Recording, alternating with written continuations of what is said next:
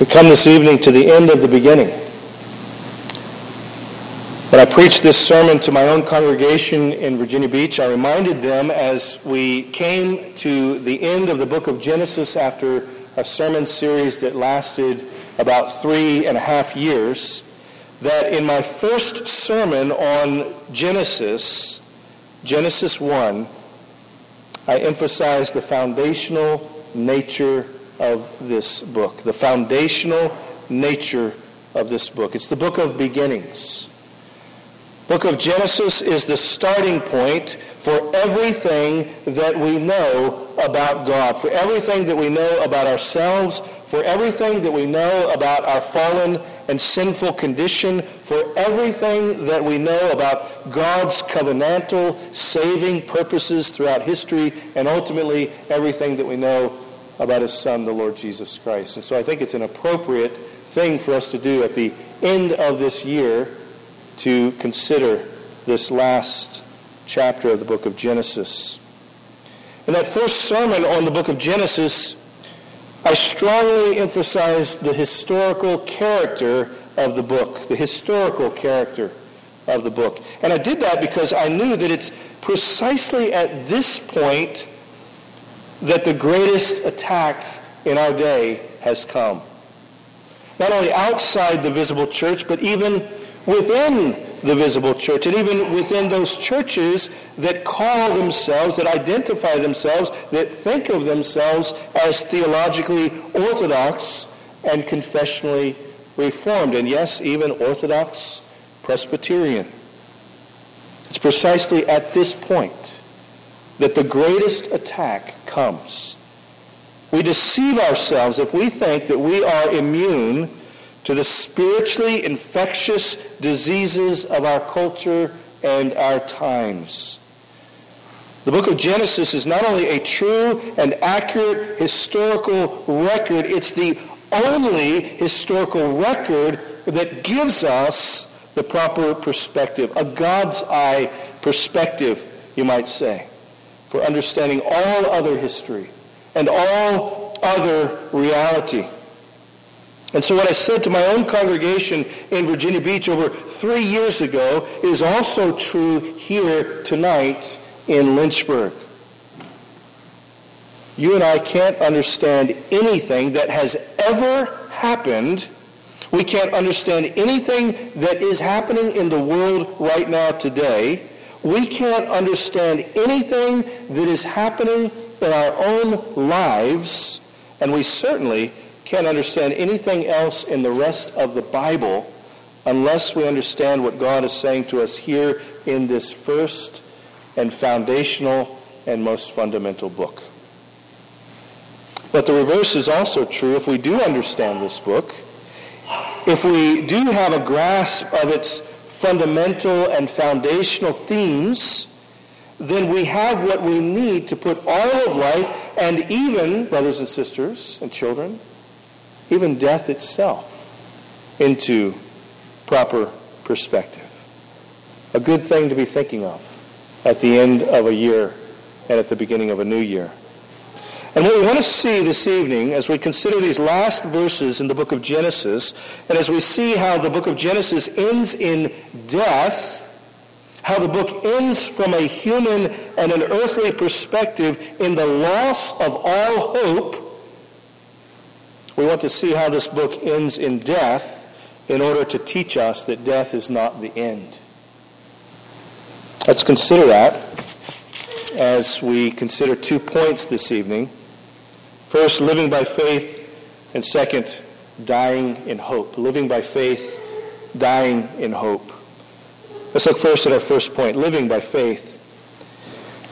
The last verses of the book of Genesis describe for us the life and death of the man who is arguably the most prominent human personality in the whole book of Genesis. It's true, of course, that Abraham is the central figure of the book of Genesis, the central human figure. We don't want to take anything away from Abraham. It's in Abraham that you and I are able to be called the children of God. It's in Abraham and Abraham's seed, capital S, that the whole world has been blessed. But there's something about the life of Joseph that serves as a bridge for us to the rest of the Bible.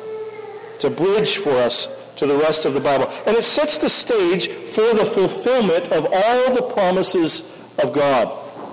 There's something about the life of Joseph that beautifully and with great theological richness and profundity pictures the sinless life and humiliation and exaltation and present mediatorial, priestly, and kingly reign of our Lord Jesus Christ. Perhaps no other figure in the Bible gives us such a picture of our Savior than the figure of Joseph, the man who suffered for the people of God, but whom God was with, and through whom God blessed not only Israel, but also the whole world. And so it might surprise us that this is how the book of Genesis ends. Doesn't it surprise you that this is how the first book of the Bible ends? The book that began with creation now ends in death. And with the death of Joseph. Might surprise us that even as the life of Joseph is sketched out for us in summary form here in verses 22 to 23, that the summary is so brief and so bare. We might expect much more to be said of such a great man, one of the greatest men in the history of Egypt, one of the greatest men in the history of the world, for that matter. And yet, his epitaph is simply this. So Joseph dwelt in Egypt. He lived 110 years, and he lived to see not only his children, but his children's children. Why is this all that is said of Joseph, the man who like Seth, called upon the name of the Lord, who like Enoch walked with God, who like Noah found grace in the sight of his God, who like Abraham was called to live by faith and not by sight, and who like Isaac walked in the fear of the Lord, and who like Jacob was afflicted and lived apart from and outside of that special place of God's presence that God had promised to his people, yet nevertheless had the promise that God was with him and for him and would be his God even outside of the promised land and even in the dungeon of Pharaoh. Why is this all that we read of this great man? It's said of John Calvin that he was buried in an unmarked grave because he wanted the personality of John Calvin to be forgotten. To be forgotten, so that God alone might receive all glory, and so that the thoughts and affections of men might be directed to him and not to the memory of a mere man. And you see, that is the practical outworking of the theology and the life and the ministry of a man like John Calvin, who pointed to God alone and not to himself. That theology could be summarized in these words: I must decrease so that my God and my Savior, Jesus Christ, might increase, and so that he alone might be magnified and exalted above all earthly powers and personalities. And it's this mindset that God always sets before his people in his word. God always sets this mindset before his people in his word. It's this mindset that God always wants his people to be cultivating in their own hearts and lives. Consider the great contrast that Scripture sets before us between the sons of Cain and the sons of Seth in the book of Genesis. Have you ever thought about it? What was the great concern of the sons and daughters of Cain? It was this present world with its distractions, with its cares and concerns, with its passions and its lusts. The world that the Apostle John says is not of the Father and is passing away with the lusts thereof. The sons of Cain set their hearts on things that are not evil in themselves. The progress of the human condition through art and agriculture, through science and technology, through craftsmanship, And where would all that advancement and all that achievement ultimately lead? It would ultimately lead to the flood, to the universal judgment of God upon all men, because neither the love of God nor the fear of God was in their hearts, but rather every inclination and intent of the thoughts of their hearts was only evil continually. And dear brothers and sisters, that is where you and I end up if we heed the world's counsel to follow our own hearts. But notice what Scripture tells us is the one great difference between the sons of men and the sons of God.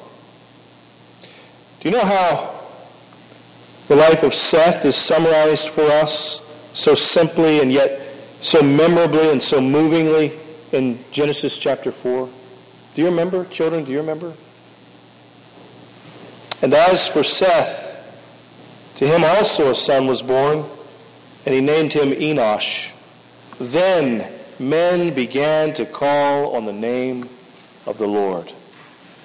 That's worship, you see. That's worship. And there we see the great central priority of our lives set before us. It's not art and agriculture, science and technology and advancement in this world. It's the worship of God. You see what the Word of God is teaching us? There is a great contrast and a great conflict between the children of this world and the children of heaven. And God is the author of both the contrast and the conflict. That great mother promise of the Bible, that foundational promise on which all the other promises rest, is written in the indelible ink of the faithfulness of God. And I, God, will put enmity, hatred between you and the serpent and the woman, and between your seed and her seed, capital S. He shall bruise your head, and you shall bruise his heel. Genesis 3:15. And so as we hear the summary of the life of Joseph, what is it that we hear? We hear of a man, though he had risen to the highest place of power and prominence and prestige this world could offer at that time. And though we hear of a man who is not only great in the secular world, but also great in the church, nevertheless, here's how Moses summarizes his life for us. And you see, Moses, too, will have a very short summary of his life at the end of the Pentateuch. He was a man who lived long in this world, so long that he saw even his great-grandchildren. In other words, in the language of Psalm 128, he was a blessed man. He was a blessed man, a man who feared the Lord. This is what you and I need to know about Joseph. This is the main thing that we need to know about Joseph. He was a man who feared God and who walked in his ways. A man who was so blessed by God that God sets him before us here at the end of Genesis as the last in a line of godly men. That line is going to continue. But here it is at the end of the book. Joseph and his death. And you see here, there's something that might be easy for us to miss in this simple and succinct account of Joseph's life. God has used this man to work all things together for the good of his people. God afflicted Joseph. God afflicted Joseph so that Joseph's brothers and so that their descendants might live and be blessed and might learn more and more to call upon the name of the Lord. But there's something else here. Do you know what it is? Joseph is not the central figure of the book of Genesis. And if you had listened to my sermon series, throughout the series, you would have heard me remind the congregation again and again and again. These figures that God is putting before us, they are not the central figure of the book. Abraham's not the central figure of the book. God is the central figure of the book, and of the whole Bible for that matter. But God is working out his purposes in history through men, through weak and anxious and fearful and sinful men. Those are the portraits that we see scattered through the book of Genesis. And now we have set before us, despite all the efforts of men and of devils to thwart the plan and the purpose of God and the salvation of his elect, we have something that is impossible for men, but something quite easy and simple for the sovereign and triune God. Joseph's dream has come full circle. Do you remember the dream? Your brothers and your father and your mother will bow down to you like the stars and like the moon. The dream has come full circle now.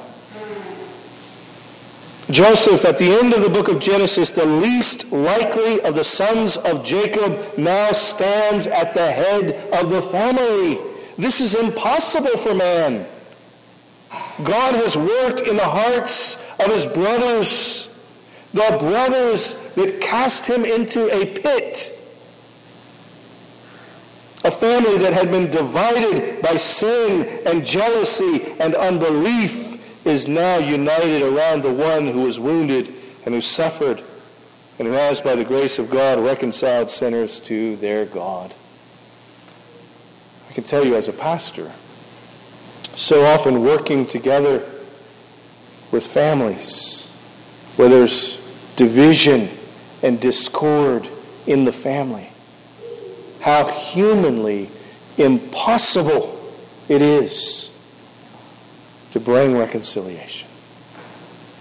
You see, God has done this. God has done this.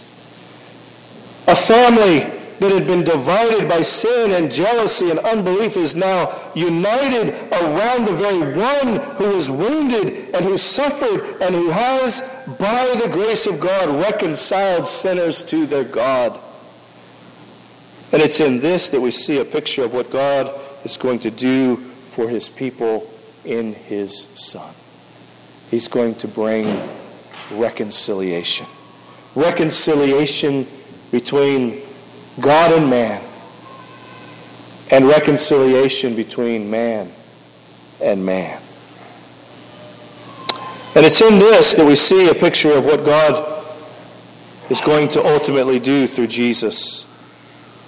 Joseph is nobody. Joseph is nothing, but the greater Joseph will unite the divided tribes of the nation of Israel through his death and resurrection and his ascension to God's right hand. And yet even that is not enough.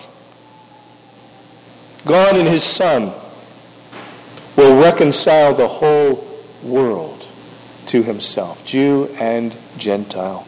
Not imputing their trespasses to them, but instead will make him who knew no sin to become sin for us, that we might become the righteousness of God in him. And this is why the author of the book of Hebrews, when he mentions Joseph, he has just one thing to say of Joseph's faith.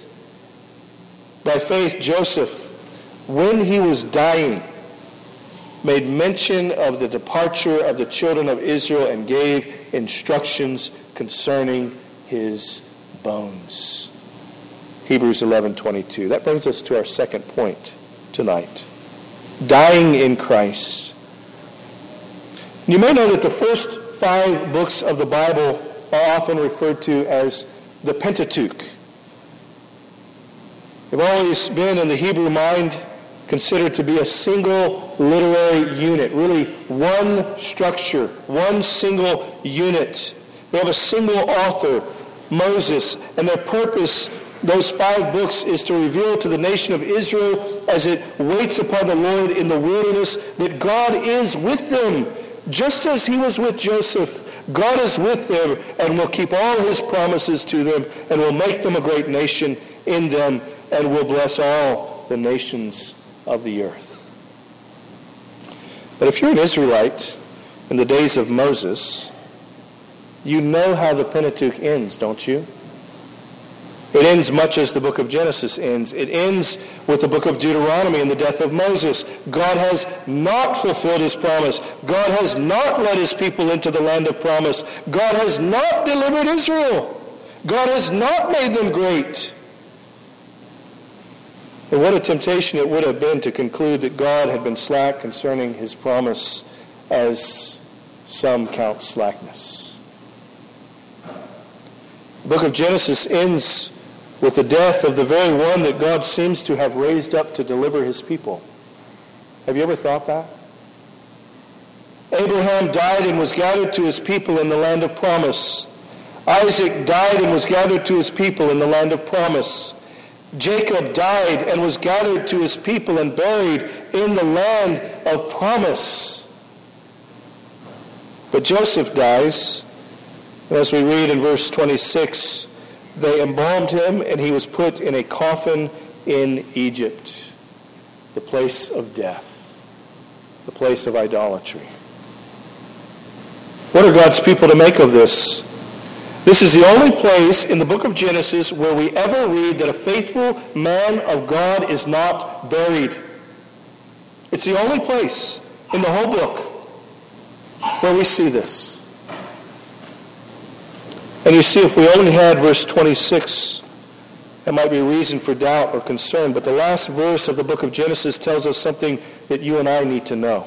It tells us that the hopes of God's people are not to rest in Joseph or any other mere man.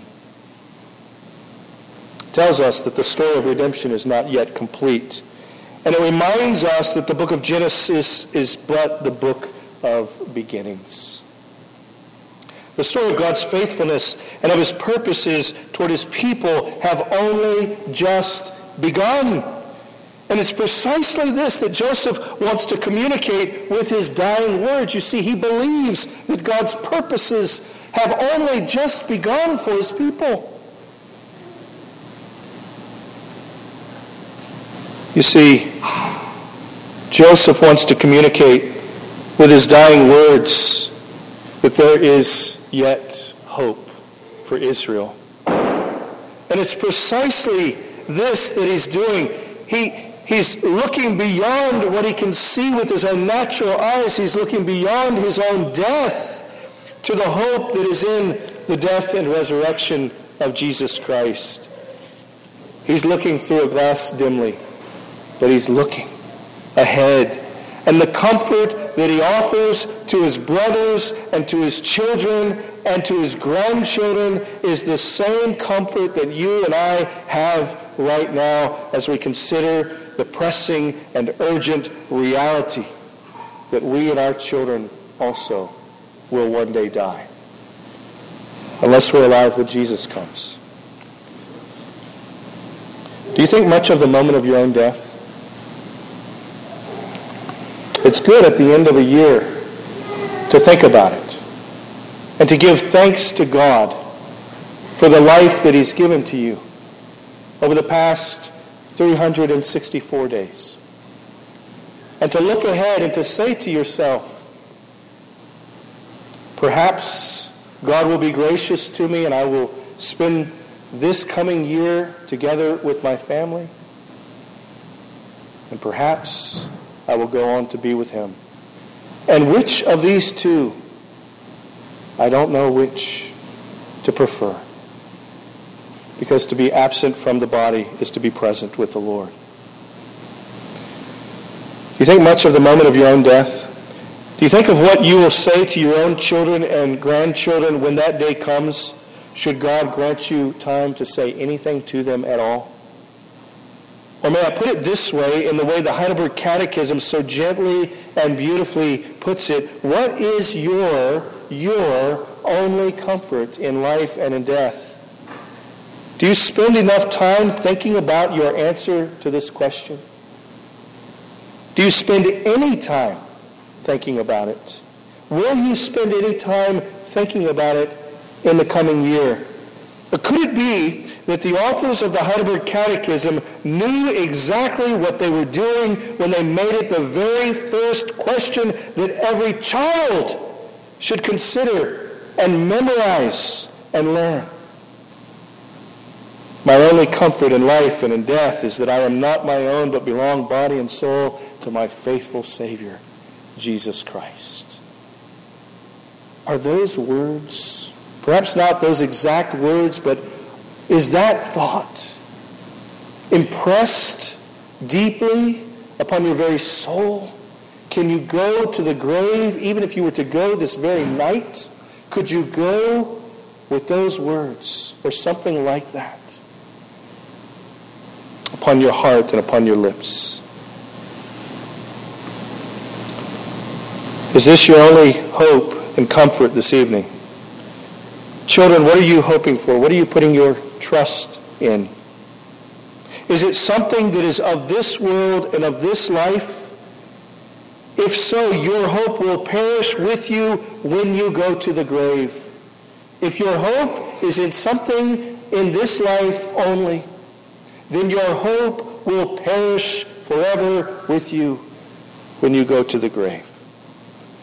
But listen to the words of a dying man as he bursts forth with expectation and hope, not only for himself, not only for his children and his grandchildren of the flesh, but also for you and me.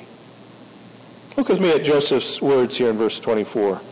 And Joseph said to his brethren, I am dying, but God will surely visit you and bring you out of this land to the land of which he swore to Abraham, to Isaac, and to Jacob. Joseph is going the way of all the earth, but with his dying breath and with his dying words, he wants to impress upon those that he loves that God has not changed, and that God is faithful, and that God can be trusted in all circumstances, and even in the valley of the shadow of death, to do what he has promised to do. You and I have that promise sealed and certified in the shed blood of our living Lord Jesus Christ. Children, you have that promise in baptism. The waters of baptism were poured out upon you. To all who are baptized, the promise is that if you believe, the things that are signified in that outpoured water, which signifies the outpouring of the Holy Spirit and all of the blessings purchased by Christ, that those are yours, not only for this life, but for the life of the world to come. But what did Joseph have? We have baptism. We have the finished work of the Lord Jesus Christ. What did Joseph have, brothers and sisters?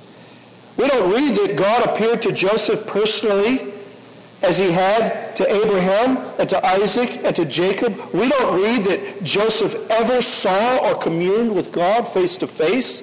He had a dream, yes, but we don't read that he ever saw God. What did Joseph have? Joseph had the bare promise of God, which had been passed down to him through Abraham, to Isaac, to his father Jacob. And you see, Joseph pictures for you and for me the mature life of faith, not the childish life of faith that's pictured in the Old Covenant, but the mature life of faith of the New Covenant. Joseph pictures that mature life of faith, that faith that is looking primarily not to the types and the shadows of the Old Testament, but to Christ, the one who is pictured in all of those types and shadows. The mature yet childlike faith of those who take hold of Christ as he speaks to us in his word, and taking hold of Christ, who believe not because we have seen or felt or sensed with our physical senses, but rather as those who have simply heard and believed and rested by faith on the substance of things hoped for, the evidence of things not seen. That's the kind of faith that Joseph had. And that's the kind of faith that by the Holy Spirit we are called to have in the New Covenant.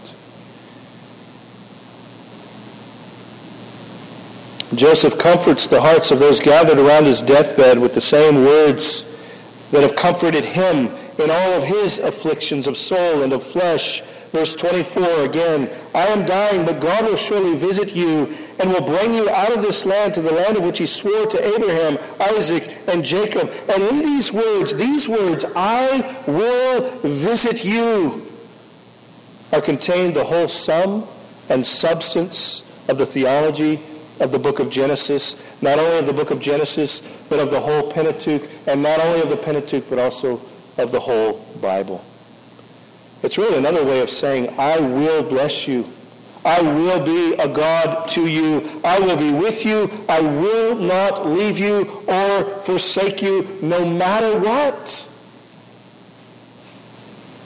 And you see, if you were an Israelite hearing these words as they were read by Moses to the people after the Exodus, you would have been able to look and you would have been able to see with your own eyes that cloud, that pillar of cloud by day, that pillar of fire by night.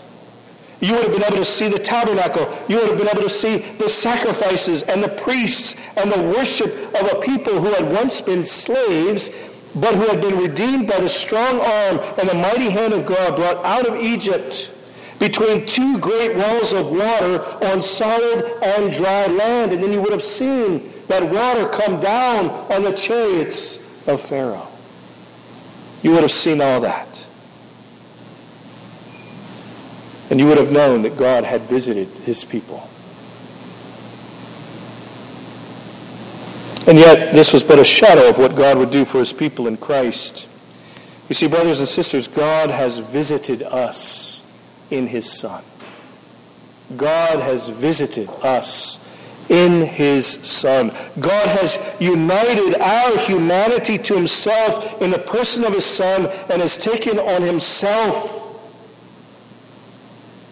the infirmities and the sins of his people and has visited us not in judgment as we deserve, but has visited us in mercy and in grace by pouring out the wrath and condemnation that you and I deserved on his own sinless Son. God has visited us. And do you know what he has done? In Christ, he has brought us out of our bondage to sin and to the devil and to this world. He has visited us in his Son. And he visits us personally. And as the church as a whole, he visits us by his Spirit. He pours out his Spirit upon us again and again, Lord's Day after Lord's Day, especially in the worship of his people. He has visited us, and he continues to visit us. He visits us in the preaching of the Word, and he visits us at the administration of the sacrament of the Lord's Supper. God visits his people. You remember what the Lord said to his disciples? Yes, I'm going away, but I'm coming again. I will come again. But before I come again in the flesh, I will come to you. My Father and I will come to you, and we will dwell in you and with you. We will make our home with you. God has visited us in his Son. God has visited us by his Spirit. And in Christ, he has brought us into the powers of the life of the world to come, the powers of the age to come. He has visited us in his Son, and he visits us personally and corporately in the church. He visits us to comfort us with the comfort that is the person and work of his Son, the only comfort for sinners in life or in death, but a comfort that is perfect and sufficient to assure us that if we are his in this life, we will be his in the life of the world to come. Do you have that hope? Is that your assurance? You can take hold of that by faith, even this very evening. There's one last thing for us to consider as we come to the end of the book of Beginnings. It's the charge that Joseph gives to his brothers according to the flesh and his brothers in Christ. And what does he say? He says, God will surely visit you. Joseph is so sure of this that he says it a second time. And when you do that in the Hebrew language,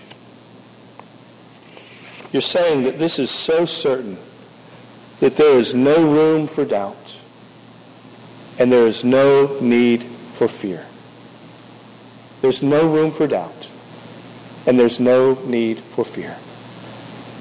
And Joseph goes on, because God will visit you, and I'm so certain of this, I charge you, carry my bones up with you when you go. 400 years from now. Joseph dies with these words on his lips, and his body is placed in a sarcophagus in Egypt. And we read nothing at all of any elaborate ceremonies in honor of him, like the ceremony for his father Jacob. We read nothing more of Joseph until we read this in the book of Exodus, Exodus 13:19. And Moses took the bones of Joseph with him, for he had placed the children of Israel under solemn oath, saying, God will surely visit you and shall carry up my bones from here with you. Brothers and sisters, the book of Genesis doesn't tell us the whole story. It's only the beginning of the story. It simply invites us to keep reading, to keep listening, to keep believing, to keep trusting, to keep hoping, not in Joseph, not in Moses, not in Abraham, but in a far greater Joseph, a far greater Moses, the Lord Jesus Christ. Are you resting in him and in the hope and the comfort that are in him alone this evening? Are you resting in him? Truly resting?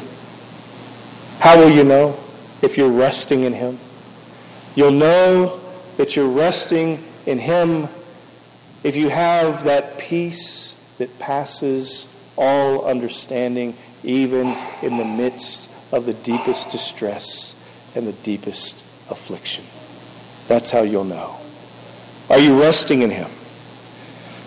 It's only Christ who puts your life and my life into its proper perspective. It's only Christ who offers you a hope that transcends the grave, a hope that your own bones will not be forgotten by God, but will be raised up and reunited with your soul in the great day of visitation to come. Do you look forward to that day? Do you long for that day? Do you dream about that day? The day on which the dead in Christ will rise first, when those of us who are alive still shall hear the sound of the trumpet and of the archangel, and shall be instantly changed, and shall be caught up to be with our great God and Savior, Jesus Christ, to reign with him forever in the new heavens and the new earth. What could there be in this life that could discourage you so much that you would take your eyes off of that hope? That hope is so great, brothers and sisters. In that same day, there will be another visitation, a visitation of judgment, a visitation of wrath and destruction from the Lord, and you and I and our children deserve only that visitation. That's the visitation that we deserve. You and I deserve only that eternal destruction and fire and torment. But the God who in the beginning made the heavens and the earth is also the God of Abraham, Isaac, and Jacob, the God of Joseph, who visits sinners in condescending covenant love, and who promises to us and to our children to be our God and to make us a people who will be everlastingly pleasing to him through the salvation that is in his Son. To God alone be the glory, both now and forever. Amen. Let us pray. O gracious God and Father, we pray that you would forgive us for having such low thoughts of you. We pray that you would forgive us for forgetting that you have promised to be our God, to never leave us nor forsake us, to visit us in mercy and not in judgment. and ultimately to bring us out of this world of sin and bondage and death and into the promised land of the life of the world to come. We pray, O Lord, that you would help us day by day and Lord's Day after Lord's Day to rest ourselves in that hope, because that hope is the Lord Jesus Christ himself. We pray in his name. Amen.